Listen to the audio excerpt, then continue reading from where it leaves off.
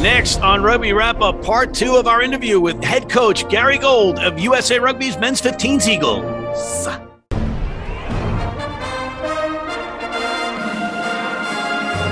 So moving ahead, there's a small window in December where certain players are eligible to be captured, as they say, as per the 3-year residency rule. Kind of guys like Brad Tucker and J.P. Smith, for instance, out of Major League Rugby. What are you guys looking at in terms of that? You know, the issue we've got there, Matty, is we've also got to work within the Reg 9 window that World Rugby gives us. And I think, you know, that's probably going to be the window that we're going to use at this moment in time, you know, that if the guys are meeting those criteria and, you know, they can potentially be kept.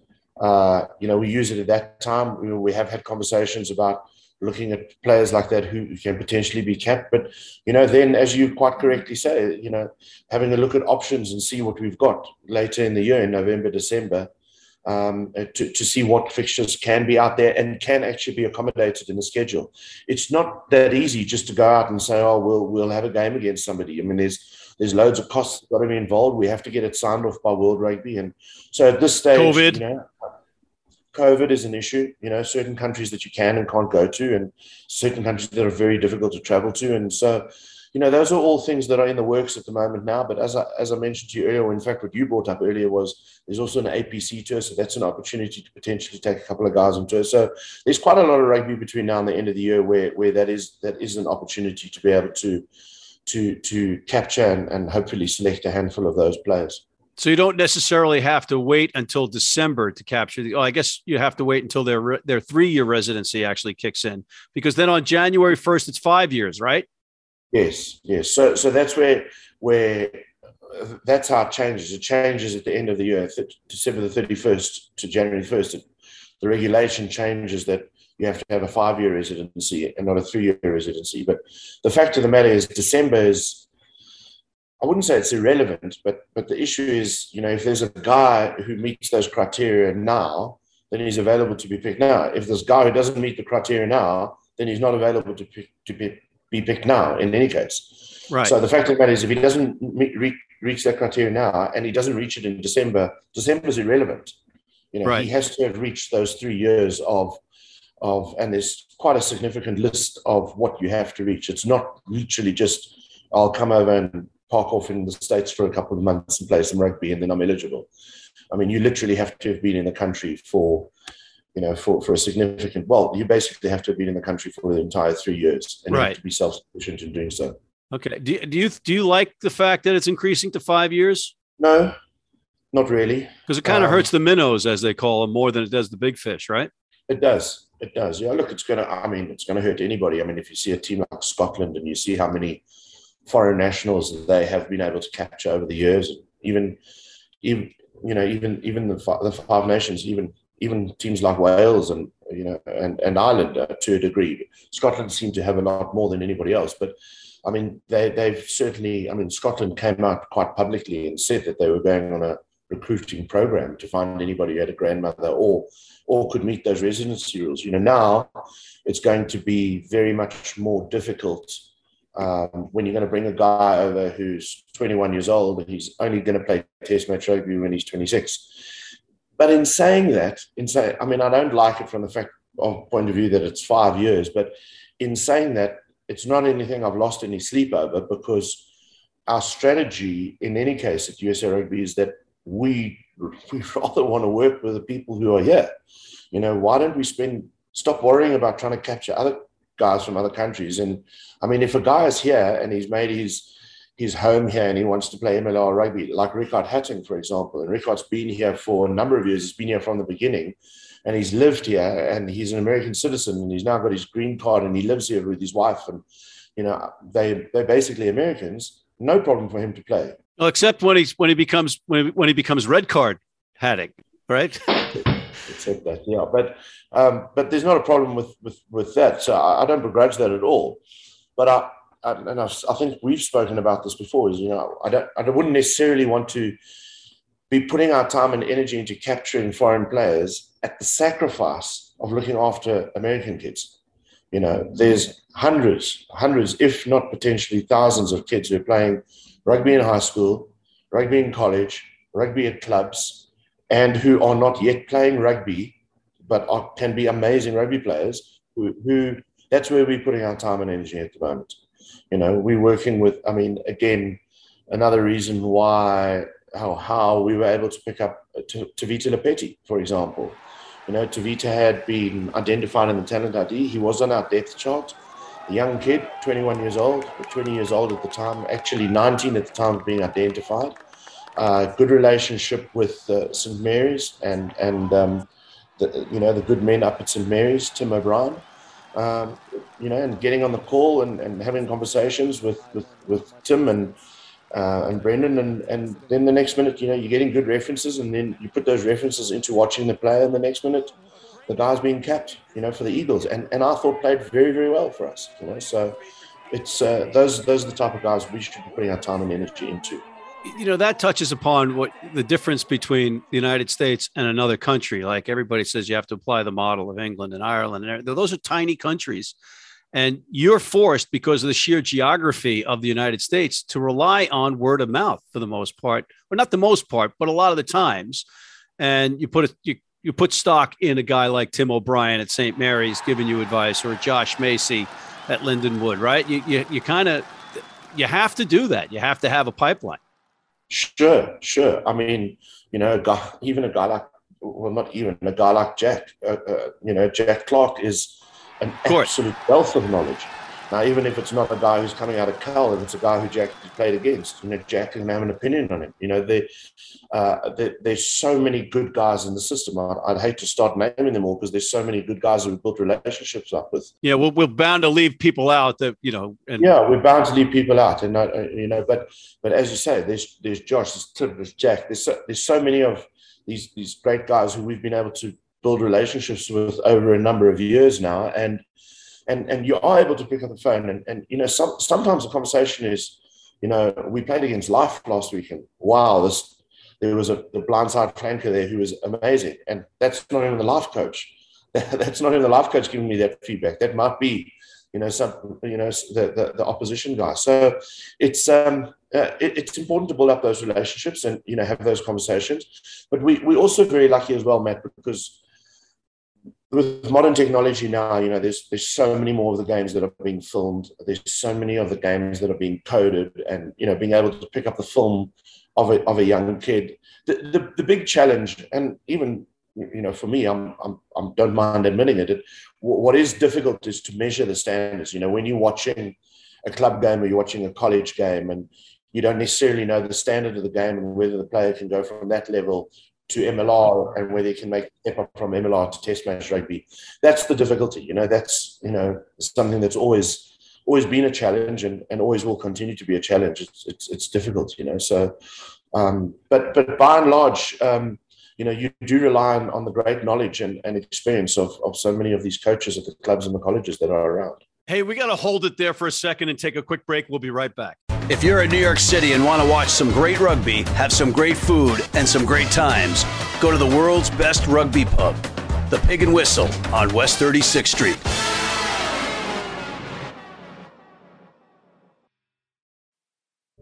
Been blind since I was 4. And I've never seen a beer commercial or a beer label. None of that stuff influences me. I drink beer because of the taste. And my beer's Pabst Blue Ribbon. It has the taste and the flavor. What do you think's on the label? I think there's a naked woman riding on a unicorn, jumping over fire.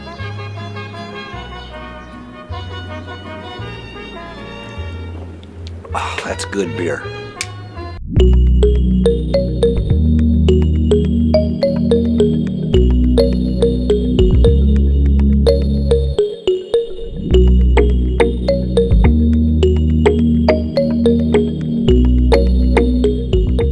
And we're back with Team USA Men's 15s head coach, Gary Gold. I want to get your gauge on the 12s being proposed around the world. My initial feeling is probably very similar to how I felt when they were proposing the 10s down in Bermuda, for example. I mean, I know it's a different form rugby, and it could take on a different shape. But I think there's an element of excitement around it. It's an element of another potential league where guys can get to play rugby. And again, maybe it's just because I'm a bit of an optimist, but I see good things about it. I do. I see it's another platform for guys to get to play rugby. And, guys, we love the sport. We love rugby. It's a sport where in many places it's a struggling sport. It's a sport that is struggling to pay its way in a lot of cases. We wish it wasn't the case. We wish it was a filthy rich sport, and it isn't at the moment. And lots of owners and lots of clubs and lots of franchises around the world are really, really struggling. Super Rugby is struggling, for example. The Premiership owners are struggling to make ends meet, and it's very expensive. MLR is a difficult, cost-effective. It's a very difficult business to run, although it's a very exciting league that's starting up. So this is another form of the game of rugby, and it's entertaining, and I think there can be some really exciting value that can come out of it. What about those weekend warriors behind those keyboards that are slamming their fists with harumphs saying that we're just 6 downs away from being rugby league? Well, there's still going to be scrums in 12s. So, and there's no 6 downs. So, change, there isn't there. But the change is sometimes something that we're not very good at. None of us are very good at change. It's I've seen the evolution of cricket as well. I grew up, and a lot of people in America don't necessarily know much about cricket. We know nothing. We know nothing about cricket. Used to be a 5-day game. So it was basically baseball over 5 days. That's what cricket was. Right. It was a baseball game over 5 days. Instead of 9 innings, it could go on for 5 days. So, which I'm okay with. Exactly. So the long and the short of it is they found that they wanted to have a shorter version of it, and hence the game went from 5 days to a couple of hours where you only had 20 overs, which was basically a pitcher could only throw the ball 6 times, and there were only 5 pitches, or whatever the case may be. I'm trying to give you a baseball analogy. And a baseball game, instead of being 9 innings at the moment, would be over after 2 innings, and you could get 4 teams playing in a day, and you could fill out Fenway Park because there's 4 teams playing and not 2 teams playing. Right. And was it more of a spectacle? And the answer was yes. So you're basically an any rugby is good rugby guy. To a degree, yeah. I wouldn't, jokes aside, I wouldn't want to see the abolition of the scrums. I wouldn't want to see 6 down. I wouldn't want to see the game going to rugby league, because rugby league does exist. But no problem with rugby league. It's just not our sport. So just keep it, there are scrums and 7s, and, nobody's up in arms about 7s. People have come to accept 7s and enjoy 7s, and you enjoy it. I enjoy it. And so we can enjoy another format of the game, but don't take the essence of the game away, which is, that we're not going to limit the amount of downs, and we're not going to take the scrum away, and we're not going to, et cetera, et cetera. 12s could be a very exciting game. In retrospect, or in a relative sense, professional rugby's only been around since 1996? So it's pretty much in its infancy, and everything is just still evolving and trying to figure out what it is. Right. So all these different iterations, they might offer something that might be cool to be in ultimately what the final product is going to be. And I go back to that Rugby X, which I went to in London. And one of the cool things they had was in overtime, they had a 1-on-1 where you're like 10 meters out and it's just one tackler that you have to beat. Yeah. Right. I mean, that would be crazy to decide a 15s match on that. But some of these little innovations that might seem crazy, 20 years down the road would be, oh, yeah, you remember back in 2021 when they implemented that? That was cool. Yeah. Or that was ridiculous. I know. And look, Matt, the truth of the matter is I actually don't know much about what's going to happen with the 12s other than what I've read, which I suppose is the same as what you've read. I really don't know very much more about it, but all I'm saying is my immediate reaction is not to throw the baby out of the bathwater and panic and, oh my goodness, 15s is now dead. I don't think it is. I don't think 15s will be dead. We still got the World Cup. It's still the 3rd biggest spectacle on the planet. There is just too much interest in Rugby World Cup. What if it's every 2 years? Yeah, I don't think it'll be that case. I mean, again, that hasn't been the case with soccer. It hasn't been the case with the Olympics, and I don't think that it'll be the case, and I don't think that they will allow I don't think they will allow. They wouldn't, and I say this with respect, they wouldn't cheapen the World Cup. I wouldn't think so, and I don't think the sport can afford a Rugby World Cup every 2 years. If I'm honest with you, I mean, it's too disruptive. Big expense, and it kind of takes away the shine for a country that hosts it, because you're going to say, oh, well, you know what, I'm going to skip going to Ireland. I'll go to Spain next year in 2 years. You know what I mean? So it's like kind of diminishes that. Do you think there should be a global calendar? Is it impossible? No, I don't think it's impossible. Yes, I do think there should be a global calendar. Somebody's got to move. I mean, the fact of the matter is, for whatever it was, 10 years or 11 years of coaching Super Rugby, whether we liked it or not, whether we admitted it or not, we basically were playing the game all year round. I mean, Super Rugby preseason started in November, December, and January. We started playing our first games in February, which is the height of summer, the absolute height of summer.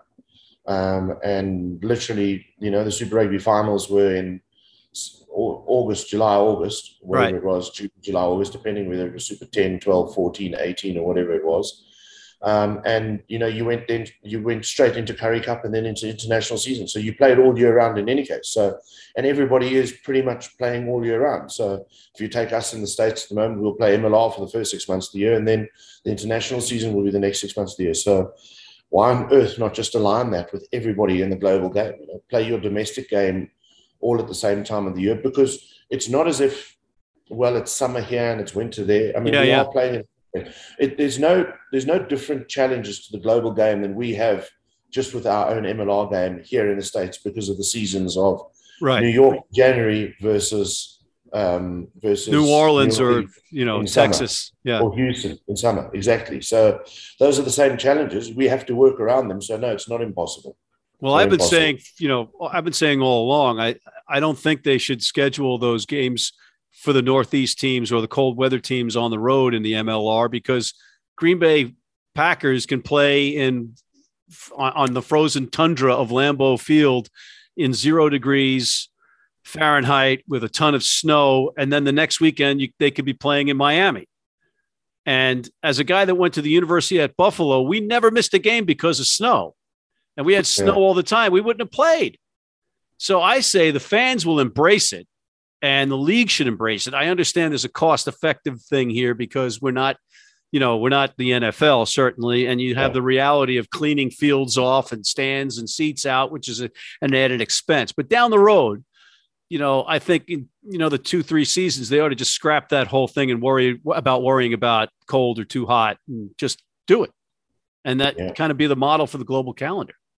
Yeah, and I think the global calendar will have quite a lot more room to maneuver than that. I mean, I don't think you'd have to do that because, I'm not sure taking an international test match to 0 degrees Fahrenheit would actually work. Right.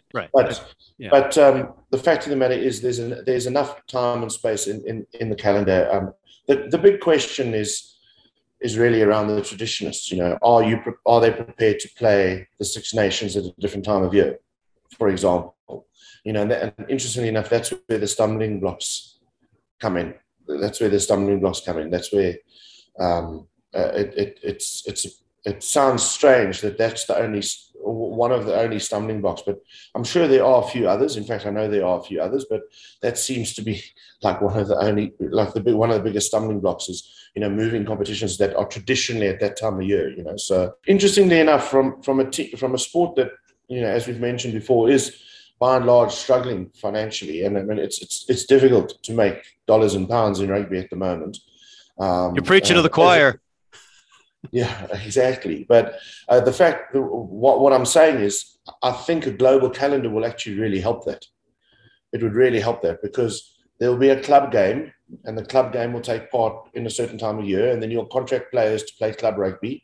And then if they're good enough, then there'll be a smaller portion who will play international rugby. And, you pay your club players club rugby and you play your international players. And because a lot of the costs that are coming at the moment are coming because of the crossover. Yeah.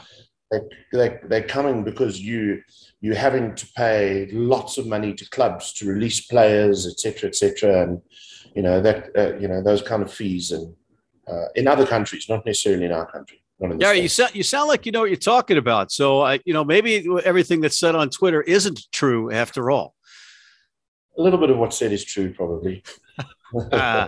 You're good. I see what you did there. And just like that, we are out of time. Thank you, Coach, and thank you for tuning in. Please check out our other segment in this interview, and also Chris Robshaw, the England star turned Major League Rugby San Diego Legion star as you've never seen him before, The Drink Up with Kobe Marshall and Zach Lanning, and our new segments around the URC, the Ultimate Rugby Championship, and college rugby.